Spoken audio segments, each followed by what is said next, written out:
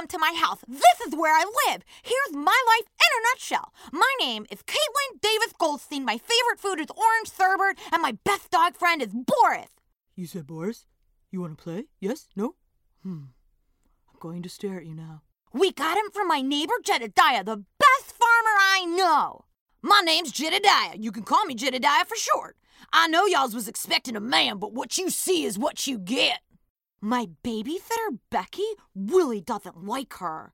Yeah, whatever, Caitlin. Pronounce my name right, will you? I'm Becky. The S is silent. I'll be 14 in 11 and a half months, so I can't really deal with this baby stuff right now. Can I get y'all girls any sweet tea?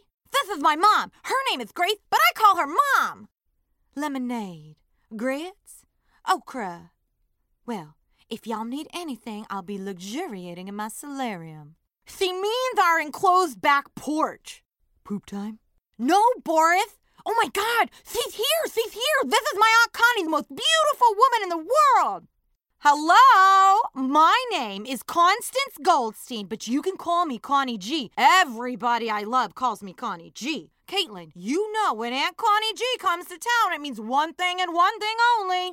Manis and patties. Bring your little friend along. Oh my God, we're going to get so blinged out. Your friends are going to be totally jealous. I kid you not. It's going to be amazing. It's going to be great. Bye, Mom. Bye, Jedediah. Becky, go home. Bye, Boris. You said Boris. You want to play? Yes? No? Oh, okay. I'll wait for you forever. This was written by my cat, Kitty Cat. I knead your chest with my sharp claws to show you my affection.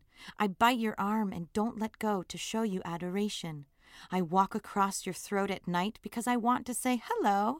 I leap from high upon your crotch because I miss you so. I trip you when you walk down the stairs so you know I'm always near.